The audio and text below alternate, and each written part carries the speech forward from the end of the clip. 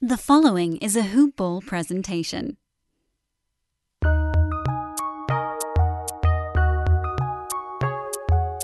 Welcome to the Fantasy NBA Today podcast.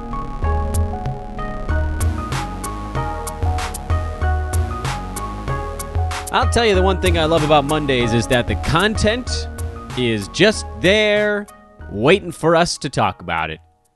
It's reverse chronological lightning round Monday. We will work our way backwards through Sunday's results, Saturday's results, and then if any team doesn't play on either of those 2 days, which tends to be the case, we will look at those teams' results from Friday. The point, of course, being to review every single team's most recent ball game and kind of reset things for you here. We tackle, can't believe we're already now into week 5. Week 5. How the hell did that happen? Things have settled in a little bit to this point. I can safely, I think we can safely start to say we're seeing things balance out. The weirdness of the first 10 games of the season is beginning to get washed aside. And now I think we have a better idea. Most guys, not all of them, there's still this sort of lingering stuff, and we'll point some of that out as we work our way through. But things are settling.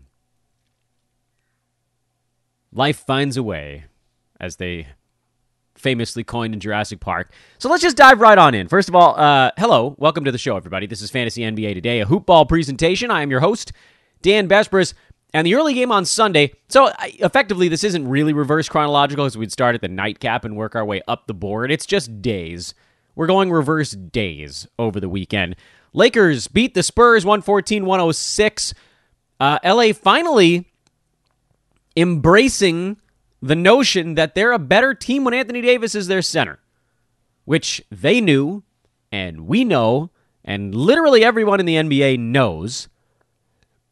But the Lakers have wanted to preserve, to the best of their ability, the health of Anthony Davis, and they feel that one of the ways of doing that is not having him smash against traditional big men. Well, the Spurs' big men in this game were Drew Eubanks and Thad Young, who you guys know I like Thad, but neither one of those guys is what you call a robust, imposing center. So this is a perfect opportunity for the Lakers to demo the Anthony Davis starting 5-man, and it worked out great. He had 34 and 15, 6 assists, 2 steals, 1 block. Literally the only thing holding AD back right now is the fact that he still can't really make free throws. Luckily, he's been so damn good in everything else, it hasn't really mattered. He's number 7 in 9 category leagues, and he's about 4 percentage points on the field goal side away from moving up into that top 3, top 4. So now, and I know I was too nervous to take the Anthony Davis plunge precisely because of the free throw thing, but it does look like it's starting to get a little bit better, even if it's not quite all the way there. Lakers also got the season debut of Talen Horton-Tucker, who had 17 points in 27 minutes. He was efficient. I will remind you guys, however, and THT ended up getting picked up in every league immediately upon his re-inclusion into the roster. I mean, he's added everywhere. But I will remind people, I mean, this is like a combination of a warning, a reminder, but also with some caveats that THT does have some small issues with his fantasy game. Most notably, efficiency stuff. Last year he shot about 77% from the free throw line, which is fine, but not spectacular. And he didn't really take any three-pointers while being a slightly sub-average field goal percent guy. So it's a weird combination where you're talking about a guard, a big guard, a pretty good scoring guard who has all kinds of moves around the rim, but doesn't really space the floor the way a traditional guard does. Doesn't pass all that well. And so now you're talking about a guy where, and there's a little bit of a Jalen Brunson-y thing going on here, a guy who you're hoping will help you in scoring. With Brunson, you might get a little bit of a lift in assists. I don't think you're getting that out of Talen Horton-Tucker. You're going to get a few more steals out of THT than you do out of Brunson. But it's this weird guard stat set that isn't, it's not the Pat Beverly guard stat set where you get big man-ish stats from a little dude. You're just getting a guard who doesn't do all the things you kind of need someone in your guard slot to take care of. The caveat that I mentioned before, the caveat to all of this is he could have gotten better in some of those things. He's still only a third-year player. He's extremely young still, born in the year 2000. He won't turn 21 for about 10 more days, if you can believe that. He's not even legal yet. Well, that's not true. Not legal to drink. He's legal. He's over 18. So this is a really young guy who the Lakers, they love his offensive game, and frankly, it is pretty good, but we need to see, did he get better in foul shooting, three-point shooting, regular shooting? Did he improve his passing? Did he improve these little things? And then, will it even matter when LeBron comes back? So I'm not racing out on THT. I know a lot of folks are. I think LeBron's back in the next week or so, and then that probably, the era of the THT probably gets shelved a little bit. He's still going to have a role on this team. Make no mistake. They desperately need other people that can score besides LeBron, AD, and Carmelo Anthony these days. But I just don't see there being enough left for him. And Russ, by the way. Russ also scores a little bit. Melo at 15 and 5. He moved into the starting lineup as well because there's this trickle-down effect. AD moving into the 5 slot frees up power forward minutes in the starting lineup, so now they can use Carmelo there as opposed to bringing him in later when AD was sliding over to the 5 slot anyway. Dwight Howard played 10 minutes of backup center. That was it. DeAndre Jordan did not play. This was good if you're a Laker fan. On the Spurs side, Devin Vassell continues to take these big steps forward. He, somewhere kind of quietly along the way, had a couple of kind of middling games to start the year, but he's been really good the last 2 weeks. He's number 85 overall on the year in a per-game 9-cat situation. Yes, the extremely low turnovers are helpful. His other stuff, like, you're getting okay numbers more or less across the board, but he's taken that step forward. He's probably rostered, and he's probably, you're not going to be able to go pick him up, but he certainly deserves to be started these days, and he hasn't gotten enough attention on this podcast because he's done it a little bit under the radar. I'll also point out, I believe Derek White is a bit of a buy low right now. He's just outside the top 100, so he's actually still been startable in 12-team leagues, but shooting 38% from the field and 76% at the free throw line. Those are the same percentages as Devontae Graham, which is not really what you were gunning for when you drafted Derek White this year. If you drafted him, I have him in 1 or 2 spots, not as many as I thought I would. He ended up getting drafted earlier than I expected, but this was a guy that, and it's not that his always volume's gone through the roof. Even last year when he was playing hurt mostly, he shot 41%. His three-point attempts haven't really gone up. His free throw number is down from the last 2 seasons where he was at 85%. Nothing really adds up here for White, other than pointing out again, his ability to get both steals and blocks is excellent. He's at a career high in assists. So if the percentages come around, he rocket boosts 20, 30, 35, 40 slots up the board with really nothing else needing to change. I don't know what it's going to take to get him. I don't think people are that annoyed with White so far because he's sort of been, the defensive stats have been good, the assists have been pretty good. The percentages are things that people don't pay super close attention to. I think most folks are probably just annoyed that he's only averaging 11 points a game. I don't care if that only comes up a little bit. I want the efficiency to come around. And when you see that begin, you'll see him just slowly slide his way up the board. I had more thoughts on this first game than I thought I would. Milwaukee lost at Atlanta. The Hawks are the weird home road team of the season so far. I don't know that that's going to last the entire season, but right now they are way better at home than the road. 4-1 at home, 1-8 on the road. They're the Sixers of last year. So I guess you back them at home, you fade them on the road. Otherwise, on the Milwaukee side, still no Chris Middleton. He's been out with COVID. Still no Brook Lopez with his back stuff. Giannis's free throw stroke has abandoned him. I like watching the banter on Twitter about whether or not his changing routine and all that stuff is really going to have a massive impact. It always comes back to the midpoint with these guys. The guys that make the big free throw jumps tend to be the dudes that can shoot some anyway. Like Brandon Ingram, it was not expected, but the fact that he was able to hit jumpers, you're like, okay, get closer. He should be able to be okay there. Giannis can't shoot. They just can't shoot. He does a lot of other stuff amazingly. He's probably the best player in the NBA right now, but His free throw percent is going to drag him down. In any event, doesn't change what you're doing with him. Drew Holiday looking good now, starting to get his legs underneath him. Grayson Allen's been rolling and just sort of keep going there. And lately, obviously Bobby Portis is a go, especially with no Brook Lopez. Pat Connaughton's been decent last couple of ball games. He's the one I trust the least out of that crew. On the Atlanta side, Bogdan Bogdanovic turned an ankle in this game, but he wasn't all that heavily involved anyway.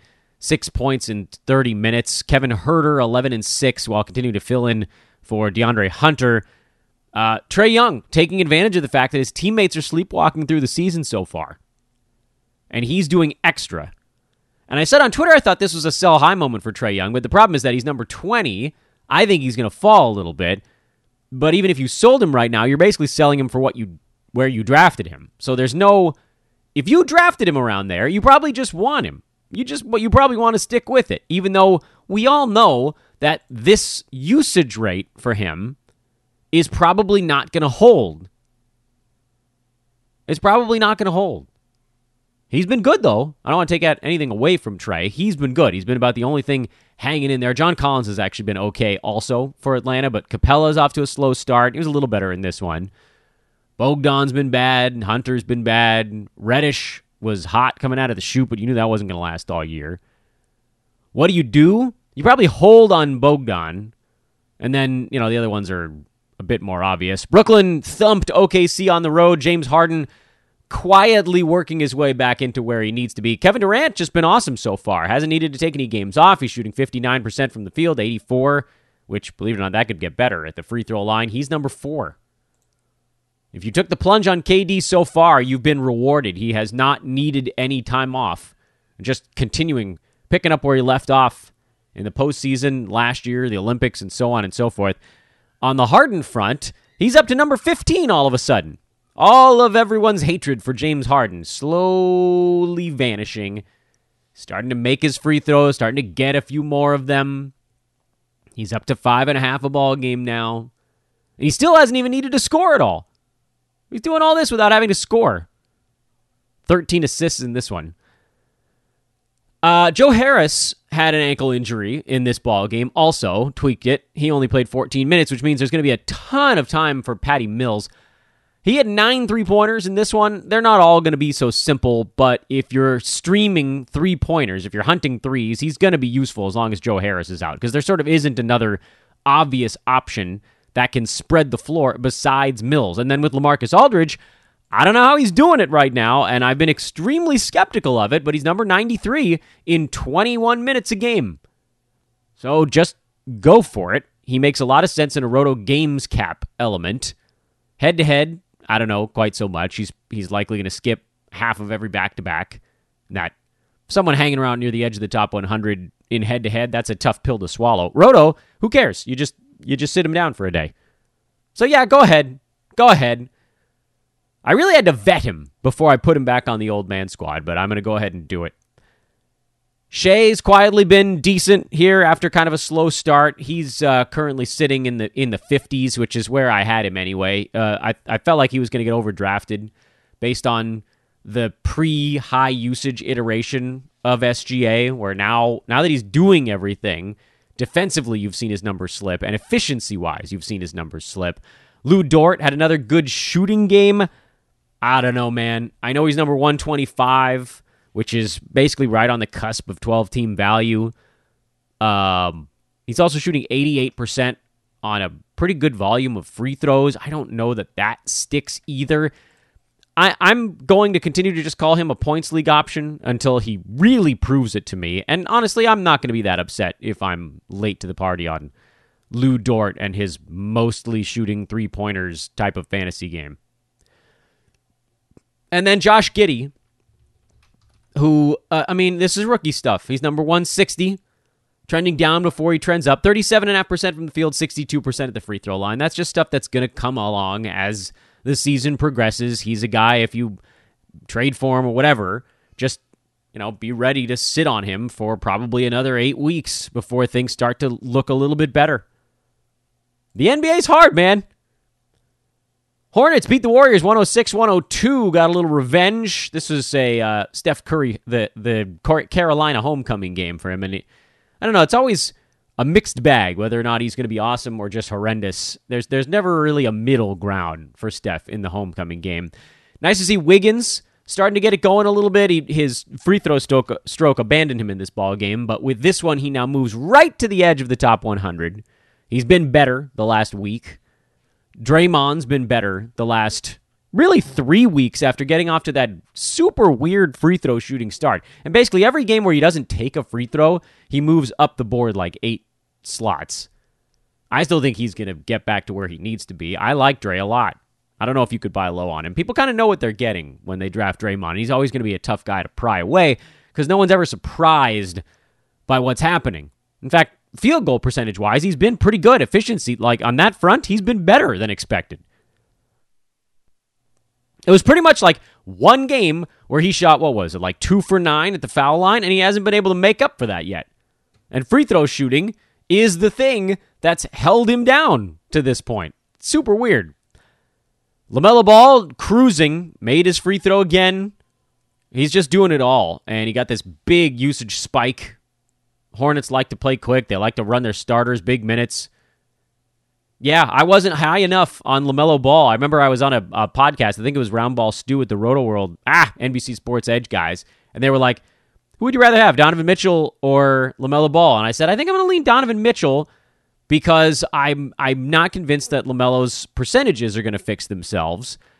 And I don't feel that dumb right now because LaMelo's number 10 and Donovan Mitchell's number 13. So there wasn't really a wrong answer to that question, at least 4 weeks into the season right now.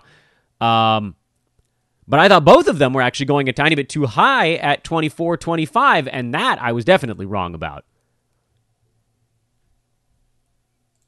But at least I generally was steering you to other guys that are also inside the top 30. That makes the being not quite high enough on LaMelo a little bit of an easier pill to swallow. And the problem there is that it's a rare thing when someone who's so exciting and so buzzy can beat those expectations. But you know what? I should have known it. Just watching him last year. You guys heard me talk about him. How many times have you ever heard me talk about a rookie the way I talked about LaMelo last season? He's a special basketball player. Should have trusted the special a little bit more. But that's okay. Many of you ended up with him anyway because he is so damn exciting. And yeah, Terry Rozier, 20 points. He's starting to make a little bit of noise, but his role is diminished from last year. There's no way to avoid that discussion. He's number 140 right now. Those percentages, most notably field goal percent, will come back up a little bit. But I think you're probably looking at more like an 80 range type of guy instead of 40 to 60, which is fine because he was drafted closer to 80. And so I think where we were hoping for a big value, he might just kind of hang around near his ADP. And then Miles Bridges had a better ball game again, 22, 8, and 3 with a steal, a couple of 3-pointers. That's good because he had been slipping ever so slightly, and this game solidified him in that second-round discussion for now. And again, the longer he's there, the more you can ask for coming back. Phoenix smoked Houston, and that'll happen a lot this year because Houston is so bad. I don't have a lot to add on the Phoenix side. You know, we've talked in this podcast about how I trust JaVale McGee over Frank Kaminsky in the fill-in role just because he's starting, really. And McGee had a big one. This will be probably his biggest game of the entire season. I'm fine with continuing to stream him, however. And then Chris Paul, 7 steals in this game. And thanks to those 7 steals, the fact that the rest of his game was only, like, pretty good. 6 of 11 shooting again.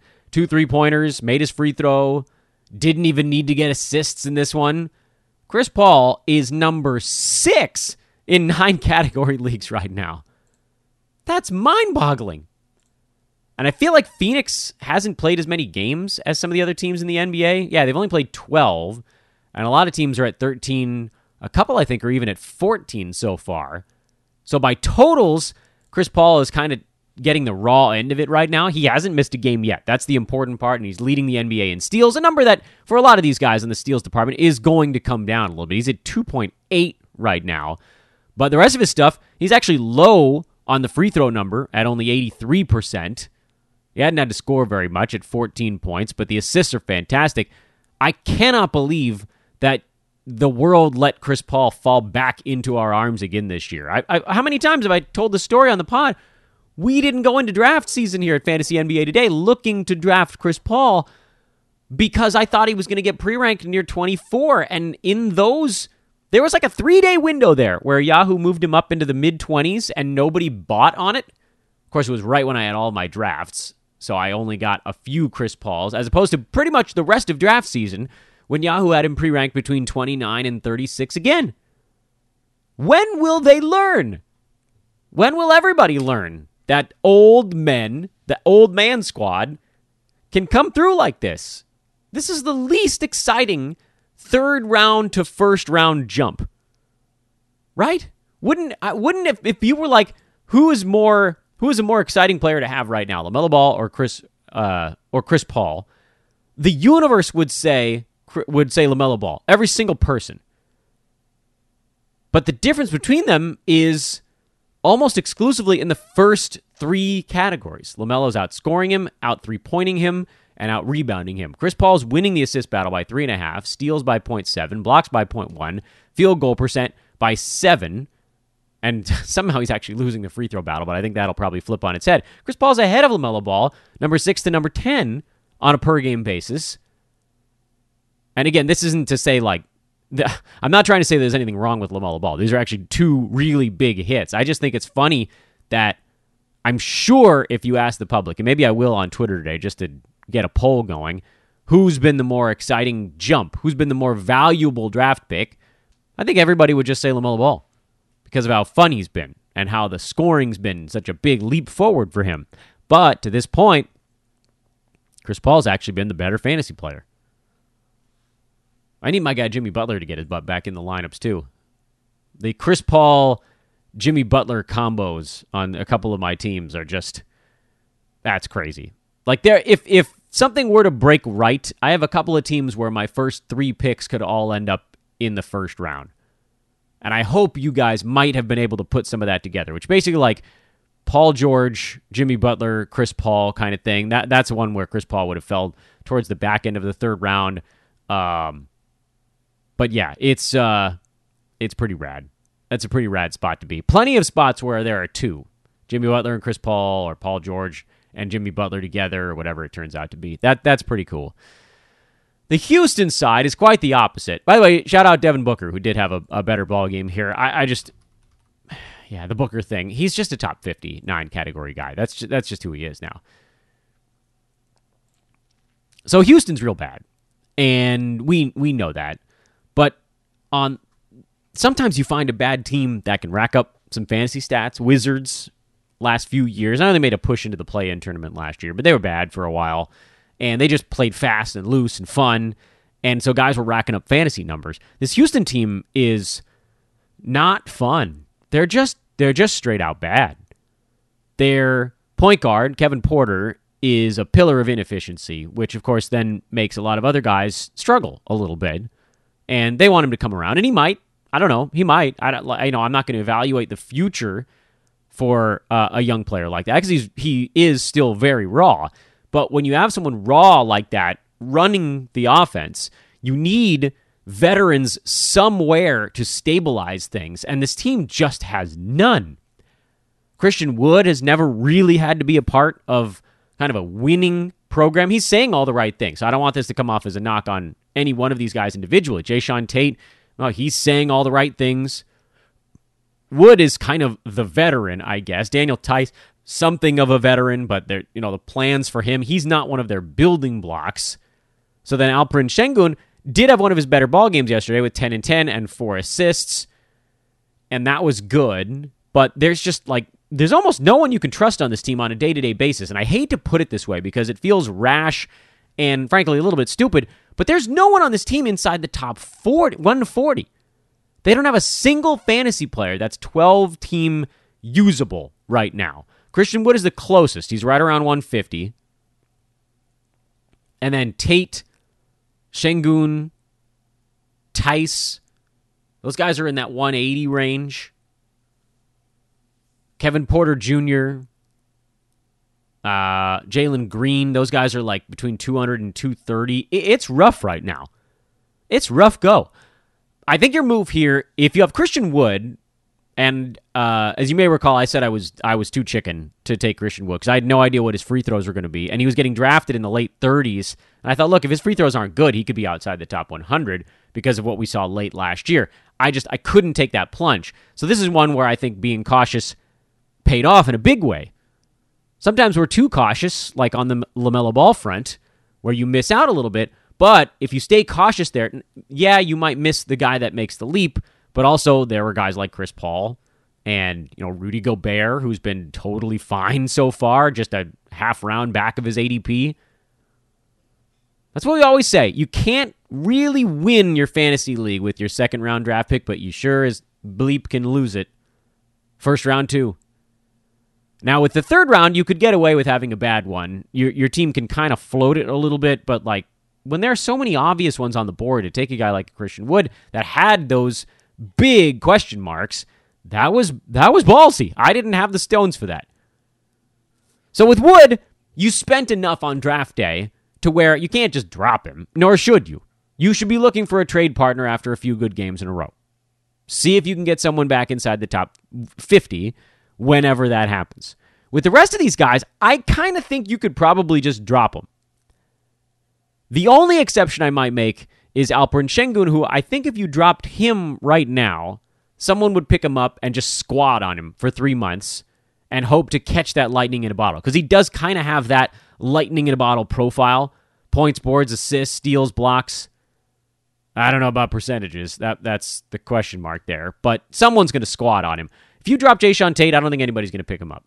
He's played okay, other than this ball game. He's played okay lately. Jalen Green, I don't think anybody's picking him up right now either. We're seeing he doesn't have fantasy game. He can score sometimes inefficiently, but not much else. Kevin Porter, someone might pick him up, but heavens, more power to them for dealing with that. Maybe eliminate your headaches, is all I'm saying. Portland came out flat. Chauncey Billups talking about some starting lineup or rotation adjustments that might be coming for the Blazers, who were without Damian Lillard in this ball game. Abdominal soreness, so that you want to call it a rumor, you want to call it now, I think we can officially call it fact at this point. He's dealing with a thing, and it's nerve-wracking because we don't know how many games he's going to miss. They're calling it maintenance. They're calling it just opportunity to kind of get it right. But he's in the 80s right now because he's not getting to the free throw line, thanks new NBA rules. He's not hitting any jumpers to this point, and his steals are down, which sometimes you can put on injury stuff. So there's a distinct possibility you might be looking at Damian Lillard as more of a second or third round guy this year, even when things do level off, because if you take away the free throws, it pulls down maybe his most important category in 9-cat. That makes me very, very nervous.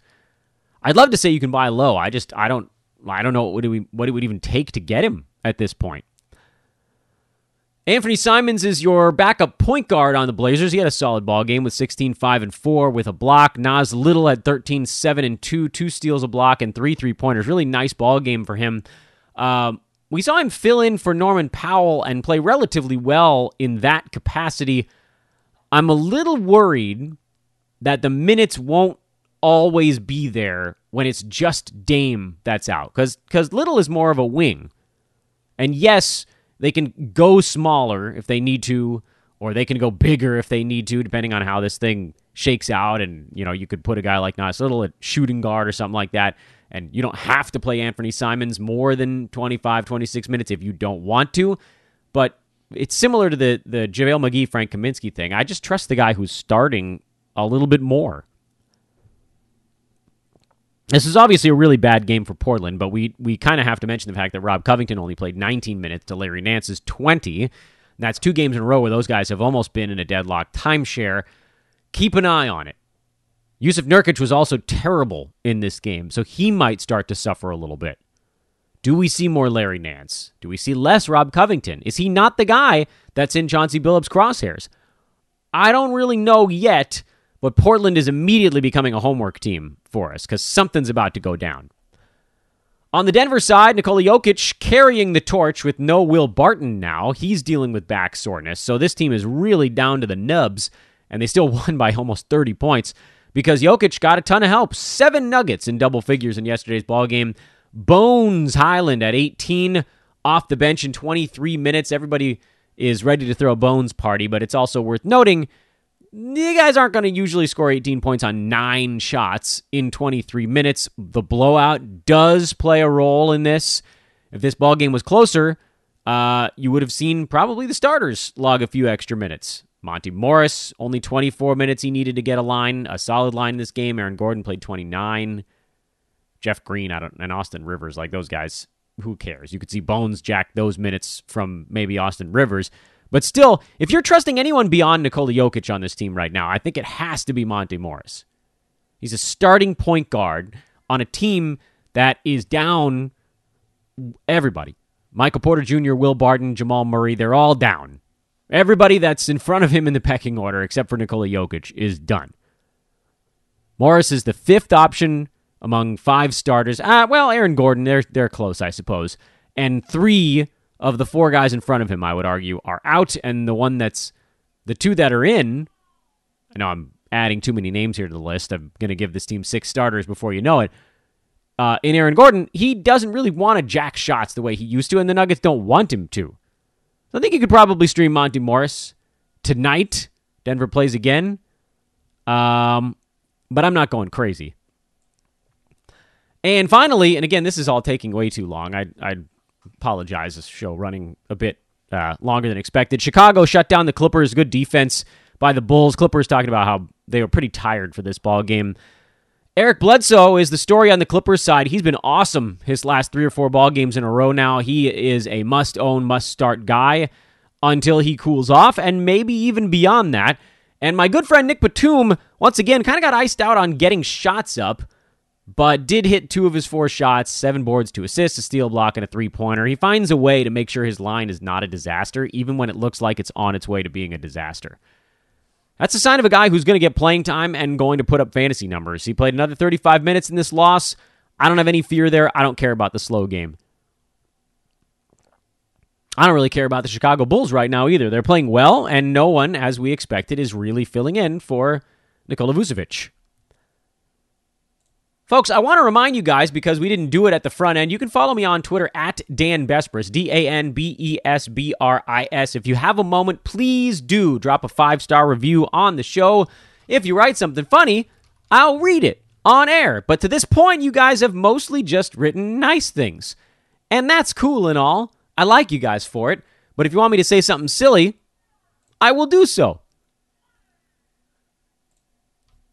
That's what I'm saying. So go to the podcast app on your mobile device, search for Fantasy NBA Today, and click on the show title, and then scroll to the bottom where you can drop a 5-star review on Fantasy NBA Today. If you're on iTunes, it's a similar thing. You go to the podcast tab, search for Fantasy NBA Today, and then there is a rate and review button, a little bit easier to find in the traditional iTunes sense. Also, excited to announce once again our continued partnership with the good friends over at mybookie.ag. Sign up now using promo code HoopBall and don't miss the next odds boost. We won another $25 last week on the Thursday night football odds boost bet. I think the last 2 or 3 of those in a row have won. They shift the odds in our favor. If you exclusively have bet those since we partnered up with MyBookie last July, you could be up as much as $500 real non-promo dollars. Don't keep waiting. Join us, and if you are disciplined, we can all just win money together. Hit me up if you have any questions. Again, it's at Dan Besbris on Twitter. Bug me on that front. And also, we're still looking for a full-time host of our sports betting podcast. If you think you've got what it takes, this is a remarkable catbird seat on a thriving young sports betting division of a website where, the podcast host, that's an opportunity to kind of become famous. Hit me up on that as well. Let's talk Saturday a little bit. I want to see if I can pick up the pace a hair. No Jimmy Butler for Miami in Utah, so Duncan Robinson was able to get going. Adebayo had 7 assists. That's a good sign there. Kyle Lowry was solid. Tyler Hero put up 27. They have plenty of guys that can do things with no Butler, but obviously they are better with Jimmy.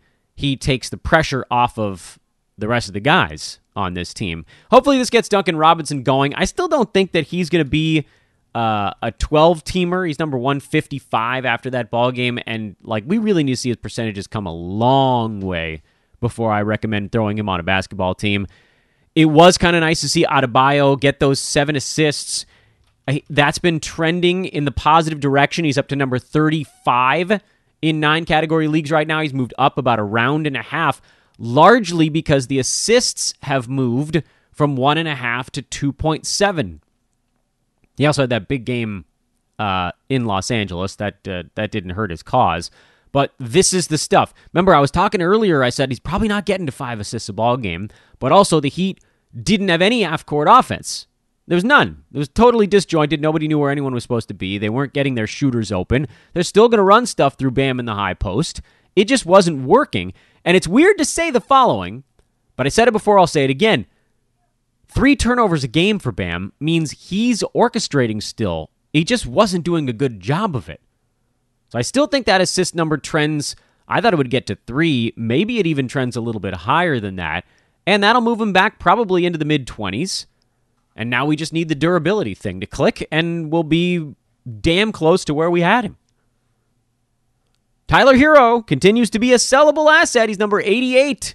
People think he's higher than that, but they have no idea he doesn't get any steals at all. No defensive stats to speak of. He got 1 in this game, though. Utah, they're an uninteresting fantasy team. Don't care. Move along. Everything's the same every single day. Good to see Donovan Mitchell having a big season, though.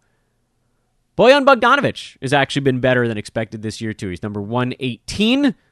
Thought he'd probably be more like 140, which I guess that's not separated by much.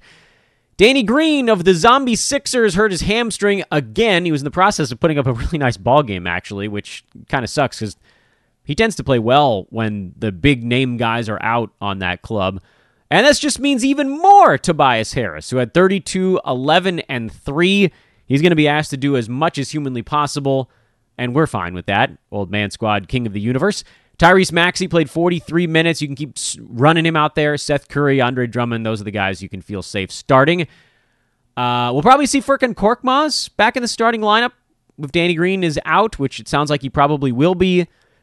Korkmaz is kind of a coin flip to have 9-cat value on any given night. If he's starting, I'd say probably he's streamable. Meanwhile, Miles Turner doing what he did last year. He's number 12 in 9-category leagues. Blah, blah, blah. He does it. It's all because of his block shots. Yeah, I don't care. Doesn't matter how you get there. If you're that much better than everybody in one statistical category, you belong there. He can legitimately win you a category on a given week. He could get you 15 to 20 blocks in 1 week. I've seen weeks won with 15 to 20 blocks. But guess what? You're going to have 9 to 12 other guys rotating into your lineup. So if those guys in their 35, 40 games they play for your team, if they can't get you another 5 or 6 blocks, well, what the hell are you doing? But effectively, that means Miles Turner's kind of done it for you by himself. That's pretty amazing. He got underdrafted because he's been hurt. Simple enough. Justin Holiday got hot in this game. I don't think we'll see that happen again anytime soon. TJ McConnell had 9 assists in 22 minutes. Again, he continues to look more like himself. This was a game, by the way, with Karis LeVert and with Malcolm Brogdon, who triple-doubled in a weird one. So I think TJ McConnell is just a startable guy now. He's found his groove. He's found his place on an indie team that's playing better. The Pelicans finally won a game. Who the hell saw that coming? Our Pelicans and our Grizzlies guys here at Hoopball did, because they reminded me that the Grizzlies just suck against the Pels, and no one really knows why. Steven Adams, a little Pelicans revenge game. I don't think we should be buying into the Steven Adams stuff right now. He's generally been kind of bad for a while. After a quick start, he's number 132. Streamable level, yeah. Playable level, no. But then, of course, here's the real fear. Dylan Brooks into the starting lineup. Took 18 shots, 23 points, 5 boards. Rendered DeAnthony Melton close to useless in this game. Melton played 19 ineffective minutes. That's 2 games in a row where Melton's been pushed aside. This is a fear. I've seen him dropped already after only 2 bad ball games. I think you have to give him a little bit more leash than that. He's still, despite 2 of the worst games we've seen all season, he's still inside the top 100 in 9 category leagues. I get it. If you can't afford to bench a guy, that's a tough pill to swallow. But we've seen Melton put up top 100 value in 20 minutes. So if he's really going to get 19 right now, surely we can all hang on just a little bit to see how this goes. Because what I said on this pod a week ago was, I think you're going to see a hot hand thing going on. And Taylor Jenkins saw Brooks and Bain shooting the ball better. So Melton just got marginalized. Now, hopefully that's not the case every single game. If it is, then yeah, we'll ultimately move on. But I don't think you move on that fast from someone with that much fantasy game. We got to give it a little more time. Forever? No. But a little more? Yeah. Brandon Ingham had 19 for the Pels in this one, and that'll start to peel things away from some of the other main dudes on that Pels side. JV continues to rumble along. Josh Hart had 11 assists in this ball game. I did not see that coming. I thought I was looking at 11 rebounds, and then I had to sort of double take it. No, 11 assists. Devontae Graham, he's still fine for the time being. I'm a little worried about Hart and Nickeil Alexander-Walker with this current construction. Walker's heating back up a bit. It seemed like playing against his cousin in the Thunder did give him a little bit of a punch. He's just outside the top 100 right now. And you almost kind of have to pick your spots. I think you roll the dice on him when he's warm, like he is right now, and then you see things start to cool off. That's probably a time to pull back a little bit. Washington, without Bradley Beal, tending to the passing of his grandmother, so he should be back relatively soon. I do wonder, though, he might be quarantining. I don't remember what the rules are, but remember, Beal is one of the few unvaccinated players in the NBA, so when he leaves to go do other stuff, I don't know if that means that they have to test everybody he was with, or if he just has to, like, wait a few days when he comes back. So I don't know if he gets to just drop right back in, but either way, it won't be too long yet. Spencer Dinwiddie's going to go huge while Beal is out. Montrezl Harrell is going to be asked to do more offensively. Daniel Gafford played 26 minutes, so that part was fine. He didn't do much with them, but I love the 26 minutes. I mean, if we see that again, he continues to be probably more of a buy low than anything else. And for the Wizards, they're doing it with their defense right now. Held Orlando to just 34% shooting in this ball game. Mo Bamba, good again. Wendell Carter Jr., good again. Cole Anthony, good again. Franz Wagner, I think I mentioned a week ago that I was getting worried about him. He's number 91 right now. Kind of on the shoulders of a really hot start and a big steals game last week. Yeah, I think you have to stick with it for now because he still got the minutes. He still took 11 shots. None of them were going in. And at some point, we'll find out what the hell's going on with guys like Markelle Fultz and Jonathan Isaac. But for now, you could probably start all 4 of those guys on the Magic. Detroit, the improbable road win over Toronto, who decided to give Freddie VanVleet a little time off, sore groin. Everybody loves the joke because he made the Sam Cassell big hanging balls taunt, and then he had to miss a game with a sore groin. Yeah, anyway. Gary Trent, he's going to do more. Goran Dragic, who just hadn't been playing, immediately thrust into the lineup and actually looked pretty good. But no, you're not going to trust that. Siakam, he's getting his game back. OG's having some problems with efficiency and just figuring out who he is right now. And then Scotty Barnes, who, as a rookie, he's been very impressive, hanging around right around the edge of the top 90. I wonder if you might not be able to get even more for him than that. If you can, I think you might want to. This is a nice little opportunity for Gary Trent to solidify where he's at, though, because I think things were just ever so slightly inching down prior to this VanVleet absence. On the Detroit side, no Kelly Olynyk, so finally Isaiah Stewart had a better ball game. Finally. Jeremy Grant, pretty good. Sadiq Bey, pretty good.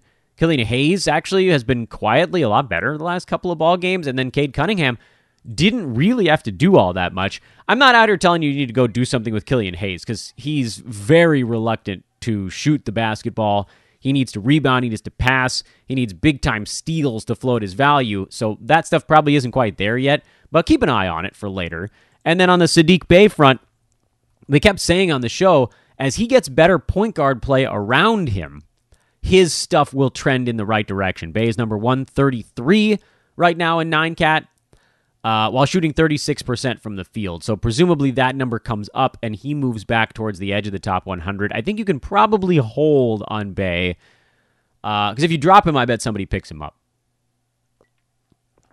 Boston blew a lead in Cleveland. Evan Mobley, a monster game for the Cavs. He's just been incredible. He is the rookie, to be sure. I don't know if he's going to win Rookie of the Year, but from a fantasy standpoint, he certainly should.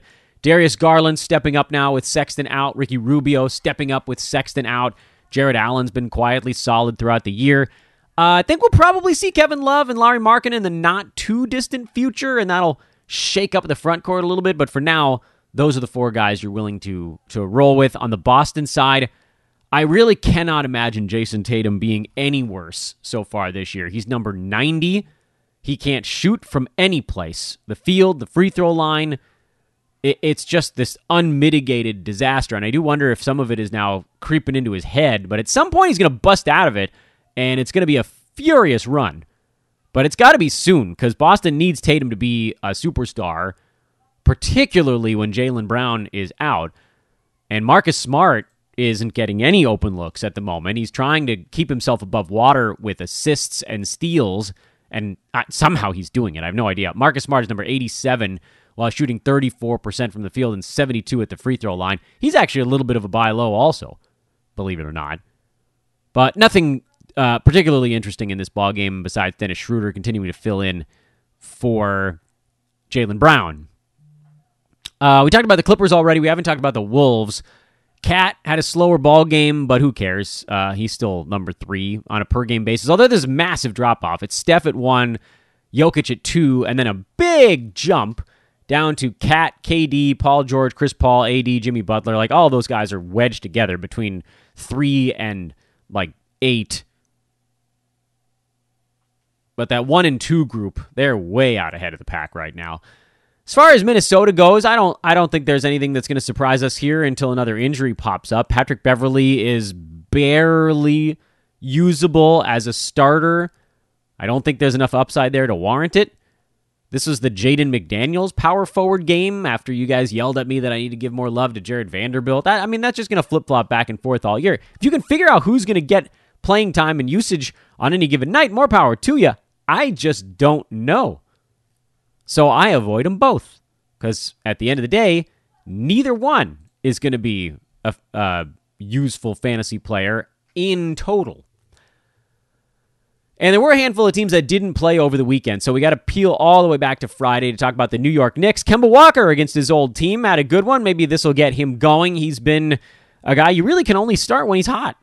He got really hot for about 5 games after being cold for 3, and then he went back to being cold for 4, and maybe this is the front end of a hot spell. I don't know. As soon as I get cute with a guy, the whole thing goes down the toilet. So maybe I should just leave it alone. Sure, if I knew what's good for me, I would. Kings lost to the Thunder back on Friday, and apparently Luke Walton is now officially on the hot seat. I just don't know what it... That's the dumbest thing I've ever heard. That dude should have been on the hot seat for 2 years already. Richaun Holmes, awesome again. Whenever they let him be awesome, he is awesome. Tyrese Halliburton came back... looked slow, like maybe he is playing through his hip thing, but did have 8, 8, and 7 at least. But, when the percentages aren't there for Halliburton, that's when you knew something isn't quite right. But he's still number 40, despite this somewhat bumpy start. So I remain extremely high on him, and not nearly as high on a guy like De'Aaron Fox. Harrison Barnes, kind of an empty line, but, he continues to be far better than anyone expected. Now he's back at number 24. So, a week of top 50 here, a week of top 60 there. Harrison Barnes, I think, is going to have an okay season, but he's probably going to slowly move back towards that 50 marker. Slowly drifting back. Mavericks didn't play over the weekend, which is fine with them because they put up a giant offensive game on Friday, and they can just ride the high on that one. Dorian Finney-Smith finally had a good one, and our joking road to top 90 for Dorian. He's now up to 143. He's actually on his way there while still shooting 36.5% from the field and 64 at the free throw line. There is a crazy world, and I don't know what the Like, I don't think there's odds on it because that'd be way too specific. But maybe we should create our own fake odds. Can Dorian Finney-Smith work his way inside the top 100 this year? It's a coin flip. Whatever. Doesn't matter. Kristaps Porzingis, 32-7, 3 threes, 3 blocks. That'll move you up the board pretty quick. KP now. Where the hell was he before? He was like in the 80s, and now he's at 58. One big game later. That's all it took. Those guys with that fantasy profile, they move fast. Jalen Brunson, 17 points, 3 assists, 2 3-pointers. And that, of course, is the fight he's going to be in all season long. Can he do enough in the scoring categories to overwhelm some of the missing categories? And I think you stick with him for now, to be sure. He's been safely in that 70 to 90 range for the last couple of weeks because he's getting so many minutes. But be aware, it could evaporate. And I'm trying to think if anybody else played on Friday that didn't go over the weekend. I think we might have nailed them all now. I think that's all 30. If I missed one, sorry. I don't know, man. If I missed one, I'm sorry. I do my best. Okay. All right. That's the end of that. That's a big one. Took longer than I hoped it would. I'm going to go pop into our premium Discord, take some questions from our Fantasy Pass subs. If you guys want to get one of those, go to hoop-ball.com, click on the premium tab, and choose Fantasy Pass. Get yourself a monthly subscription. Check it out. Hop into the Discord. You can find out how to get over there by emailing support@hoop-ball.com or hitting me up on Twitter @Dan Besbris will get you situated where you can interact with the pros every single day and get your fantasy questions answered. Thanks again to our buddies at manscaped.com. Use coupon code HoopBall20 on your purchase over there as we ramp towards Black Friday. It is the perfect gift for the unkempt man in your life. Or yourself, honestly, a gift from you to you if you're feeling a little, I don't know, fuzzy. HoopBall20, the promo code again. 20% off, free shipping on your order at manscaped.com. Let's put a bow on this bad boy. Tomorrow, same show as usual, I believe. I think scheduling stuff is going to force us into kind of a Quickie Monday recap type of deal, but we'll get something to you. That I can promise because the Iron Man streak. Got to keep it going. I am Dan Besbris, @Dan Besbris. Just start calling myself that in normal daily conversation. This is Fantasy NBA Today, a hoop ball presentation. Big news! Huge news coming up at Hoop Ball later this week. Stay tuned for that. We'll let you know when we know. Wink, wink, nod, nod. Later.